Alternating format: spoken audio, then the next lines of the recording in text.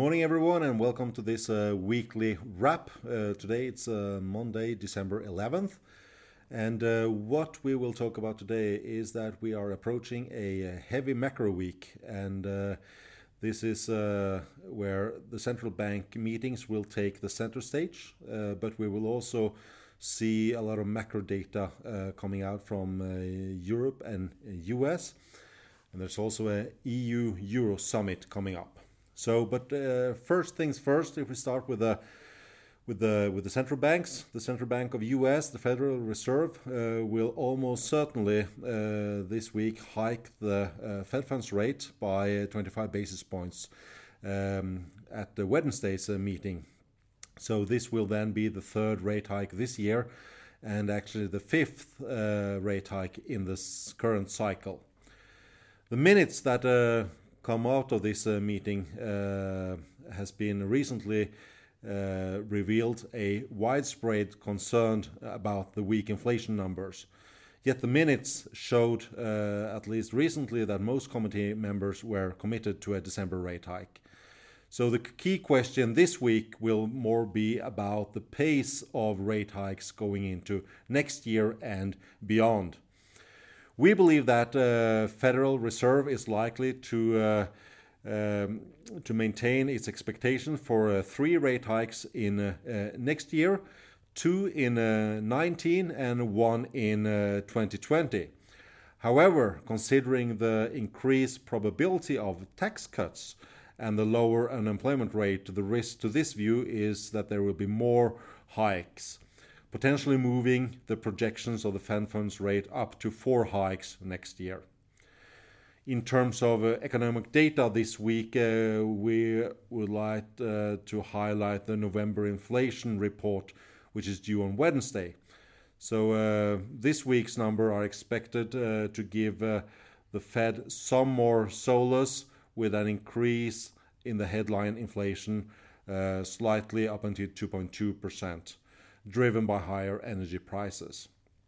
If we then turn to Europe, again, it's a central bank that takes the center stage. ECB has their meeting on Thursday.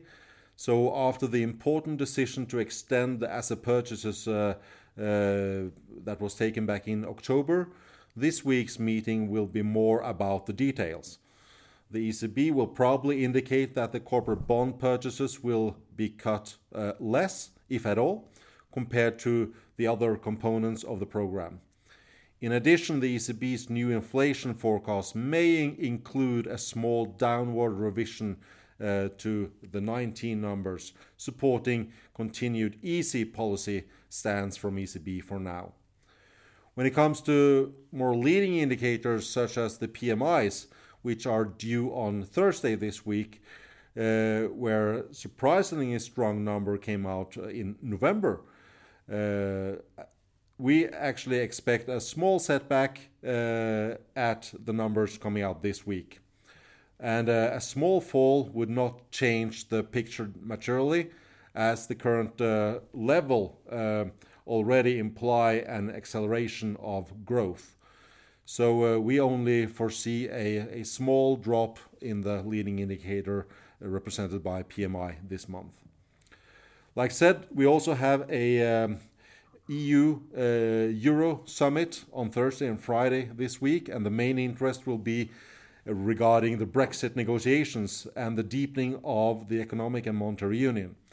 So the Brexit negotiations finally look likely to show some progress, though the road ahead remains very long.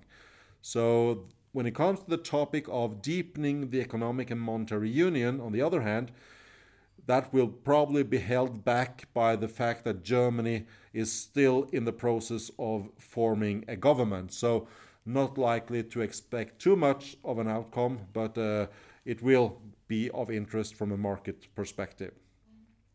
We will also get a lot of Chinese growth data or economic activity data this week, and we expect that those data will show that China's growth is slowing down, but only gradually, and not dramatically changing our view from an investment point of view as such. So we get a lot of macro data, but we don't think that this will change our main conclusion in our current house view, i.e. the global asset allocation strategy. So the investment outlook as such is supportive for risk-taking. We remain in something of a sweet spot for risky assets, marked by broad-based and resilient economic growth, strong corporate earnings, as well as largely benign monetary policy dynamics.